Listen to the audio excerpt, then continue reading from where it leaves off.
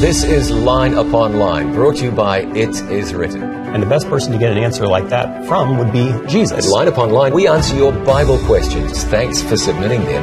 In addition to that answer, open the book of Revelation. God wants you to be ready for the second coming of Jesus. And He wants you to have assurance about being ready for the second coming of Jesus. This is Line Upon Line, brought to you by It Is Written. Welcome. We're glad you're here. We have the opportunity right now to answer your Bible questions. I'm John Bradshaw, and he is Eric Flickinger. Thanks for being here, Eric. Here we go again. We have a good I have a good time doing this. It's fun to answer these. Yeah, it is. If you've got a Bible question, we'd be glad if you would send it to us so we can answer it for you. We'll do our best. If we don't know the answer, what will we say? No, we'll just tell you that. We'll just say we don't know the answer. But it hasn't happened yet, not to say that it won't. Here's the address to get your question to. It's lineuponline@iiw.org. Lineuponline@iiw.org. Let's start at the beginning with a question from Barbara. Barbara asks, can you please explain the three angels' messages in Revelation chapter 14? That's a lot to explain, Barbara, but we'll have a crack at it. Yeah, we'll hit the high points. Probably the best place to start is by reading the verses that apply to the three angels' message. Revelation chapter 14, verses 6 through 10. John writes, and he says, Then I saw another angel flying in the midst of heaven, having the everlasting gospel to preach to those who dwell on the earth, to every nation, tribe, tongue, and people, saying with a loud voice, Fear God and give glory to Him, for the hour of His judgment has come, and worship Him who made heaven and earth, the sea, and springs of water. Let's stop right there. Let's dive into that, because if we read on too long, I don't want to lose you. There's a lot here, and we'll take it a verse at a time. An angel flying in the midst of heaven. These angels represent what? Messengers. Messengers. Angelos in the Greek. Messengers these are. So not literal angels. They're up in the midst of heaven where everybody can see, and they're crying with, in the Greek language, a megaphone. A megaphone, a loud voice. And what is it that they cry to everyone with this loud voice, these messengers? This message is supposed to go to everybody, to every nation, kindred, tongue, and people. It's a message about the everlasting gospel. That's really significant. Tell us why that's so important. Because ultimately, the gospel has to go to all the world before Jesus comes back. Without the gospel going to the world, Jesus doesn't come back. He said that in Matthew 24 and verse 14. He did. So here is the everlasting gospel, the final gospel message to go to the world. And it starts off by saying the first angel's message, fear God and give glory to Him. We're talking about terror. What are we talking about here? We're talking about terror. We're talking about honor and worship. So we are to worship God, to honor Him with all that we say and all that we do. This is a respect and an awe. Now, if you find mingled into your experience just a little fear for God, I don't think God wants us to fear Him. Not fear as in I am afraid of God. You don't want that. You don't fear those that you love. You have no reason to fear those who love you. So fear God, give glory to Him. Lots of ways that we can give glory to God. And again, it comes back to how we live our lives, the things we say, the things we do. There's an element also of taking care of this body temple. Paul talks about us giving glory to God in the things that we eat, the things that we drink. We can glorify Him spiritually, but we can also glorify Him in our body, he says. The psalmist said, whoever offers praise glorifies God. So this is talking about a life that's lived entirely for the glory of God. Fear God, give glory to Him, for the hour of His judgment is come. Judgment is an integral part of these three angels' messages. God wants us to know that there is a judgment hour, that each person is going to be judged, whether they're going to be saved or lost. And again, that's happening before Jesus comes back. And being as there is a judgment, being as you know that the judge of all the earth is going to look over the record of your life, nothing to be afraid of if you've chosen Jesus as your Savior. Don't let that keep you awake at night. You would want to fear God, love, honor, respect, be in awe of God, live for Him. You would want to give glory to Him with all of your life. So, living in the time of heaven's final judgment, which we are, this is a call to live completely for God. Where does the message next go? Then it says to worship Him who made heaven and earth, the sea, and the springs of water. This brings us back to why we're here, the fact that we are created. Created by God, not evolved, not the result of some random process, created purposefully by God. So the three angels' messages tell you something about how valuable you are, how unique you are, how special you are, and I see in this. The book of Revelation is a little over 400 verses, and almost 3/4 of them contain allusions to or quotes from the Old Testament. So where does this quote from? This is coming back all the way back to creation. When God created us, He gave us a memorial of the fact that we are created, something that we could remember down through time, that very fact, something called the Sabbath. And when you read the fourth commandment, remember the Sabbath day to keep it holy. 6 days shalt thou labor, do all thy work. The seventh day is the Sabbath of the Lord thy God. It goes on to say, for in 6 days the Lord made heaven and earth, the sea, and all that in them is. This is a quote from that. So it's a call back to true worship, to biblical worship. When John wrote Revelation chapter 14 and verse 7, he knew what he was doing. And God was using that passage to call humanity down here in earth's latter days back to true worship, to remember the Sabbath day and keep it holy. That'd be good if that was the entire answer. We've got 2 angels to go. What's the second angel's message? Second angel's message is found in verse number 8. Verse number 8 says, and another angel followed, saying, Babylon is fallen, that great city, because she has made all nations drink of the wine of the wrath of her fornication. That's pretty plain. It is. You go all the way back to Genesis and the Tower of Babel. The languages were, well, there was just one language. There was confusion among the languages. This word Babylon really means confusion. How do we understand this confusion in the context of these messages? Revelation 17:5 says, Mystery, Babylon the Great, the mother of harlots and of the abominations of the earth. And then in verse 6 it says, I saw the woman drunk with the blood of the saints and with the blood of the martyrs of Jesus, and when I saw her, I marveled with great amazement.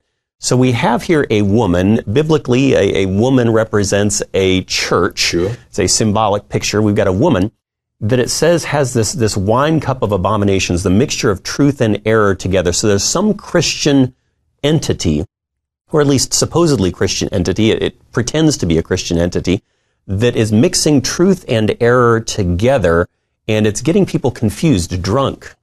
So in Earth's last days, a call to live a life totally committed to God, particularly, or shouldn't say particularly, including in the area of worship, true worship, because the second angel says there will be spiritual confusion in Earth's last days.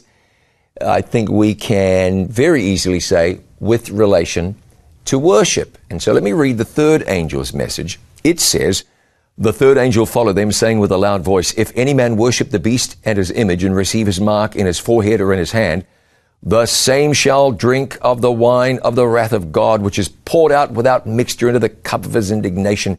Just for time's sake, there's more of that, and I hope you don't mind me abbreviating, but I'll get to verse 12. Here is the patience of the saints. Here are they that keep the commandments of God and the faith of Jesus. Take it away. So ultimately, you've got 2 groups at the end of time.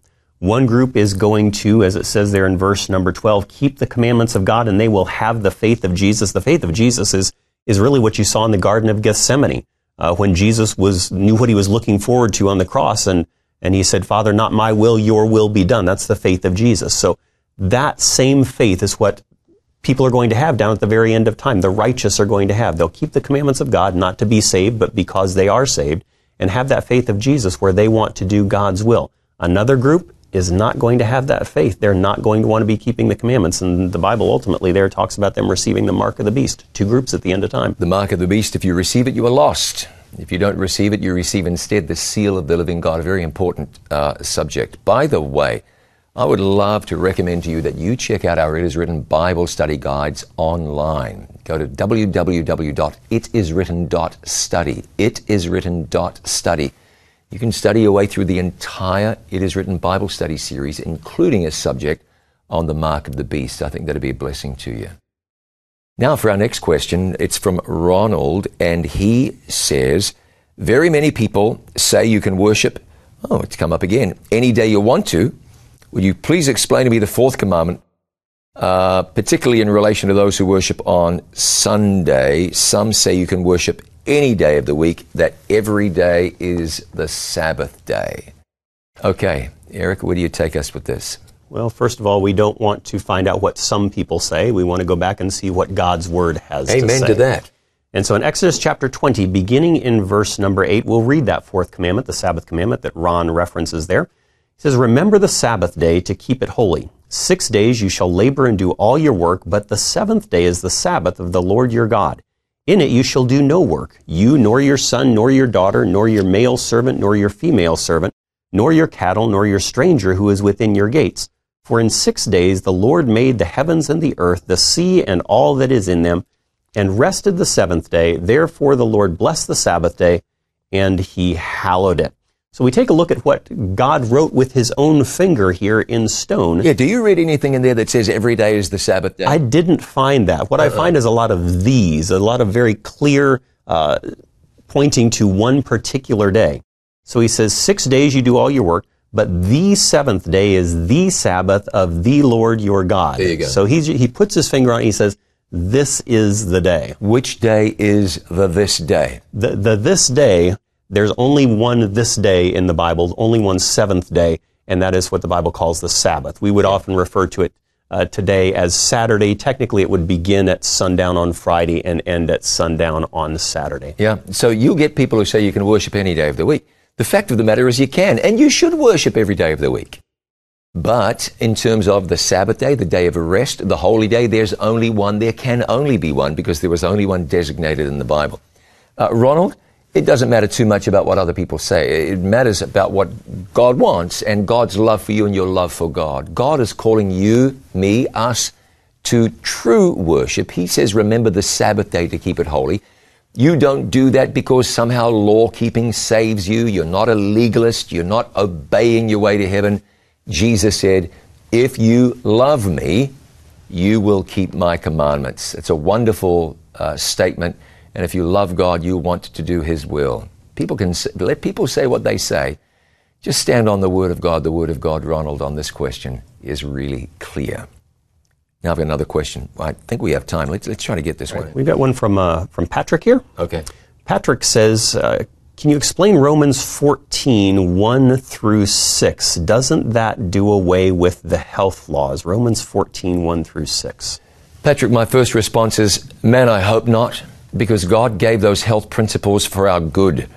If the Lord giveth good health principles and then taketh away good health principles, that seems to be a little contradictory to the character of God, who wants only to bless us and bless us always.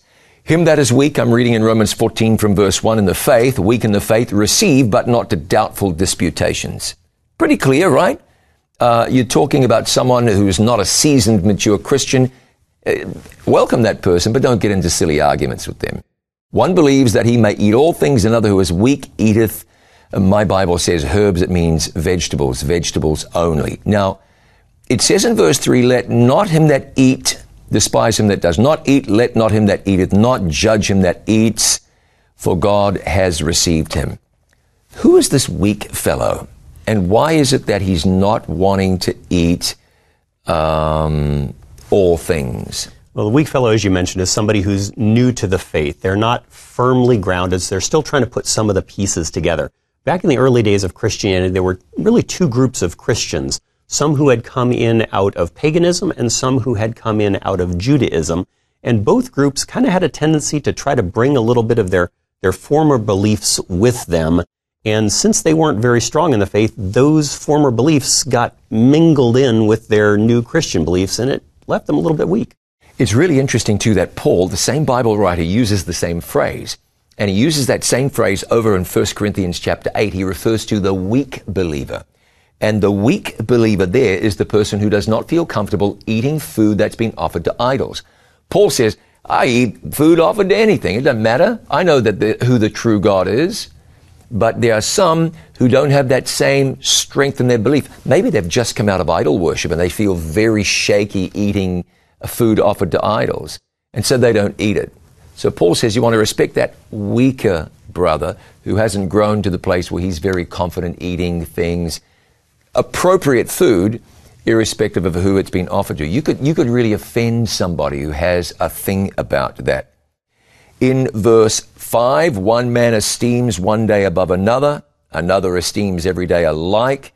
Is that referring to the Sabbath day? You know, that verse is frequently quoted as referring to the Sabbath day, but as I read down through chapter 14, I don't see anything that talks about the Sabbath day. So it sounds like somebody is just trying to insinuate the Sabbath into there when it really doesn't talk about it at all. Exactly. Verse 6 speaks more about the day, and it speaks about those who eating to the Lord. God did not give health principles just for a short time. Hey, I want you to be well, but these people after you, let them die. No, that's not what God was saying. God gave us wonderful health principles in the Bible, particularly with regard to clean and unclean food, that help you. And in this age where folks are dying left and right, lifestyle diseases are up like crazy, people are dying way too young because of what they put in, we shouldn't be taking God's good advice and saying, I don't need that, I'm okay on my own. The health laws, the health principles given in the Bible, the health principles given in the Bible are for your good in this world and then in the world to come. Line Upon Line at iiw.org. We'd like to get your questions, and we'll be back with more Line Upon Line in just a moment.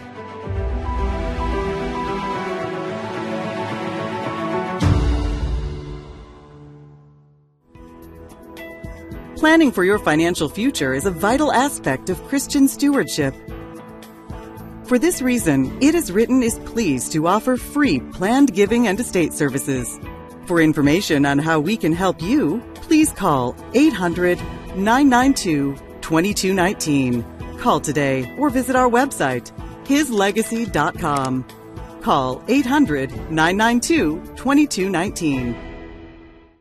Don't miss the dangers of technology from It Is Written. This electronic age presents our planet with opportunities that were unimaginable just a few years ago. But it also brings some real challenges, among them spiritual challenges. In the dangers of technology, you'll learn how you can protect yourself from trouble online, how you can safeguard your children, and simple steps you can take to avoid some common pitfalls. You'll learn from people with real-world experience. Those companies, those child predators are hunting these kids. And with expertise in online security. Once it's out there, and it's out there probably forever. Email, texting, social media, the World Wide Web. It's hard to imagine a world without them. But years ago, it was impossible to imagine the dangers they would present. The dangers of technology. Simple solutions to safeguarding you and your family online. Don't miss the dangers of technology on It Is Written TV. Watch online at www.itiswritten.tv. This is Line Upon Line from It Is Written. Thanks for joining us. I'm John Bradshaw, and with me, Eric Flickinger. I wanted to thank you for your questions. We get a lot of questions that come into Line Upon Line, and we're excited about being able to bring you some biblical answers to them. And again, if you do have a question, you can send it to us at lineuponline@iiw.org. We do have a question that's come in. And this is Alan's question. Alan asks, is cremation okay in the sight of God? Eric, where do we start with that one? Well, we ultimately want to end up in the Bible, but where we probably want to start is the question behind the question. Usually what prompts this question is a person wondering whether God can save somebody, can resurrect someone who has been cremated, who's been turned into dust. And really that draws into question, or brings into question, how powerful God is. He formed man from the dust of the ground and breathed into his nostrils the breath of life. So God started man from the dust. Ultimately, we're going to go back to the dust. So where does cremation come in? Let's take a look at a couple of verses in 1 Corinthians chapter 15. Hey, while you're turning to those verses, let me ask you, Alan, let me ask you a question. So somebody is cremated, they're turned to ashes. Somebody is buried, what do they turn into? Somebody, this could get dark and I don't mean to, but somebody is buried at sea and they turn into fish food. Somebody is, I don't want to turn this into Friday the 13th, but you know what I'm saying. Ultimately, everybody ends up in pretty much the same form. So if cremation disqualified somebody from being resurrected and going to heaven, and being eaten by baboons did not, there'd be some inequality there. There would. Fortunately, Paul gives us a little bit of insight into how the dead are raised up. And this is in 1 Corinthians chapter 15, starting in verse number 35. In verse 35, Paul says, "But someone will say, how are the dead raised up, and with what body do they come? Foolish one, what you sow is not made alive unless it dies. And if what you sow, you do not sow that body that shall be, but mere grain, perhaps wheat or some other grain. but God gives it a body as He pleases, and to each seed its own body. There are also celestial bodies, that would be heavenly bodies, and terrestrial bodies, but the glory of the celestial is one, and the glory of the terrestrial is another. There's one glory of the sun, another glory of the moon, another glory of the stars, for one star differs from another star in glory. Then he says this in verses 42 to 44. So also is the resurrection of the dead. The body is sown in corruption, it is raised in incorruption. It is sown in dishonor, it is raised in glory. It is sown in weakness, it is raised in power. It is sown a natural body, it is raised a spiritual body. There is a natural body and there is a spiritual body. So the good news here that Paul tells us is that the body that goes down into the grave, the sin-cursed, disease-ridden, aged body that goes down into the earth, is different from the body that comes up. And I think that's good news. Man, it's good news, all right. You're going to get a new body, whether you're cremated or buried or some other creative method has been employed to dispose of your body temple. Jesus, at the resurrection, has the ability to remake you, and that's what He'll do. You don't have to be cremated. You may prefer one thing over another or another over the one. Do whatever you like. Be nice to your children because they'll ultimately decide. But please don't be thinking that there's any lack in the part of God or lack of ability in the part of God to raise a person from the dead and make you whole again. All right, we have Mallory's question. This is interesting. Can you explain D.L. Moody's statement, God sends no one away empty except those who are full of themselves? Nah, probably not. Now, if it was a Bible statement, we could explain that, but I'm not quite sure what Moody was getting at.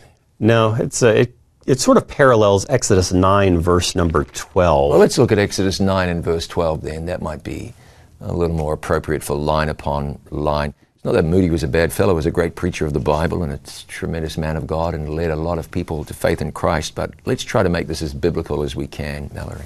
In Exodus 9, verse number 12, it says, But the Lord hardened the heart of Pharaoh, and he did not heed them, just as the Lord had spoken to Moses. So, does God turn people away? Did He harden Pharaoh's heart?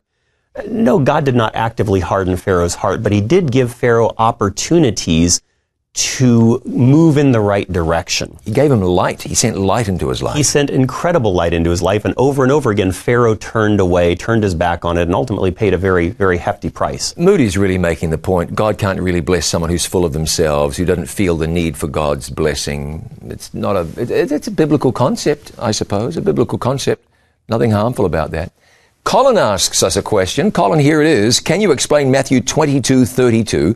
Where Jesus says He is not the God of the dead, but of the living. Matthew 22:32. You've got to get the background of this because it's very fascinating. In fact, let's go back to verse 23. The same day it came to Him the Sadducees, which say there is no resurrection. They asked Jesus about this fellow who died. The man had a bunch of brothers, and the custom back then was, if you died very early on in the marriage, then your wife, your now bereaved wife, would then marry your next eldest brother, and so on. Well, this happened 7 times, and she didn't have any children, and so they want to know whose wife is she going to be in the resurrection. They're thinking, there's no resurrection. We'll get him with this question. And Jesus answered, and He said, you do err, not knowing the Scriptures nor the power of God. He said, in the resurrection they neither marry nor are given in marriage, but are as the angels of God in heaven. And then He said, as touching the resurrection of the dead, have you not read that which was spoken unto you by God, saying, I am the God of Abraham, and the God of Isaac, and the God of Jacob? Then Jesus said, God is not the God of the dead, but of the living.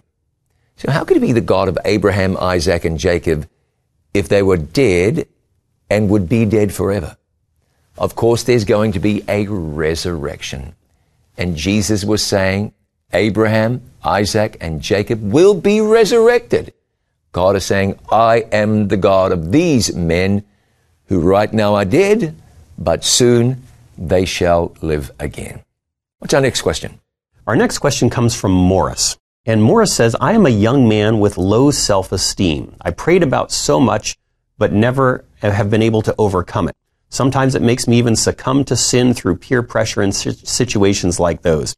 Does the Bible mention this weakness? And if yes, how can I get myself to gradually overcome it and be a fully devoted Christian? And that's a serious question. It is. Okay, young man's having some battles, and this is a sincere battle. So how would you advise our brother? Where in the Bible would we go? Well, the first thing I'd probably advise, Morris, is to take a look at your value in the sight of God. If you have low self-esteem, take a look at what God thinks about you. First place we could probably go is 1 Peter chapter 1, verses 18 and 19. In 1 Peter 1, 18 and 19, it says, knowing that you were not redeemed with corruptible things like silver or gold from your aimless conduct received by tradition from your fathers, but with the precious blood of Christ as a lamb without blemish and without spot. Yeah, how valuable does that make a person? Peter says, silver, gold, those are corruptible. Those have no value in the long term. But he says, you were redeemed with the precious blood of Christ, which is infinitely more valuable than silver and gold. So, Morris, you are very valuable to God. Take a look also at 1 Peter chapter 2 and verse 9.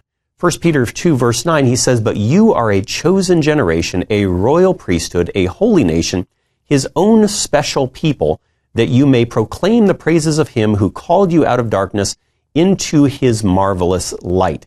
Now there in 1 Peter 2 verse number 9, in the King James, it says you are a peculiar people. Sometimes people think, well, it's odd or strange, but peculiar doesn't mean odd or strange in that context. It comes from the Greek word peripoiesis, and peripoiesis means purchased. You were purchased with the blood of Christ. You are a very special person in God's sight. So when people look down on you or you think lowly of yourself, remember the price that was paid by Jesus Christ for you, an incredibly valuable price. It's really important that people see themselves as they are in Christ. See, Morris, you've been redeemed and God loves you. God so loved Morris that he gave his only begotten Son for you, so that if you believe, you won't perish, but you'll have everlasting life. You're so valuable in the sight of God. You mean so much. You're so unique and special to God. It's too bad when we allow another person's view of us to frame our own thinking of us. Don't do that unless that person is Jesus. What do people think of you, Morris? No, wait a minute. That's not what's important. What does God think of you? Rejoice in that and see yourself as God sees you. You're going to be okay. God has great plans for you. That might be our last question for the day. All right. Yeah, it's too bad. But if you have a question for us, please email it to us at lineuponline@iiw.org. lineuponline@iiw.org. With Eric Flickinger, I'm John Bradshaw. Been great to have you with us. We'll see you next time. Until then, God bless you.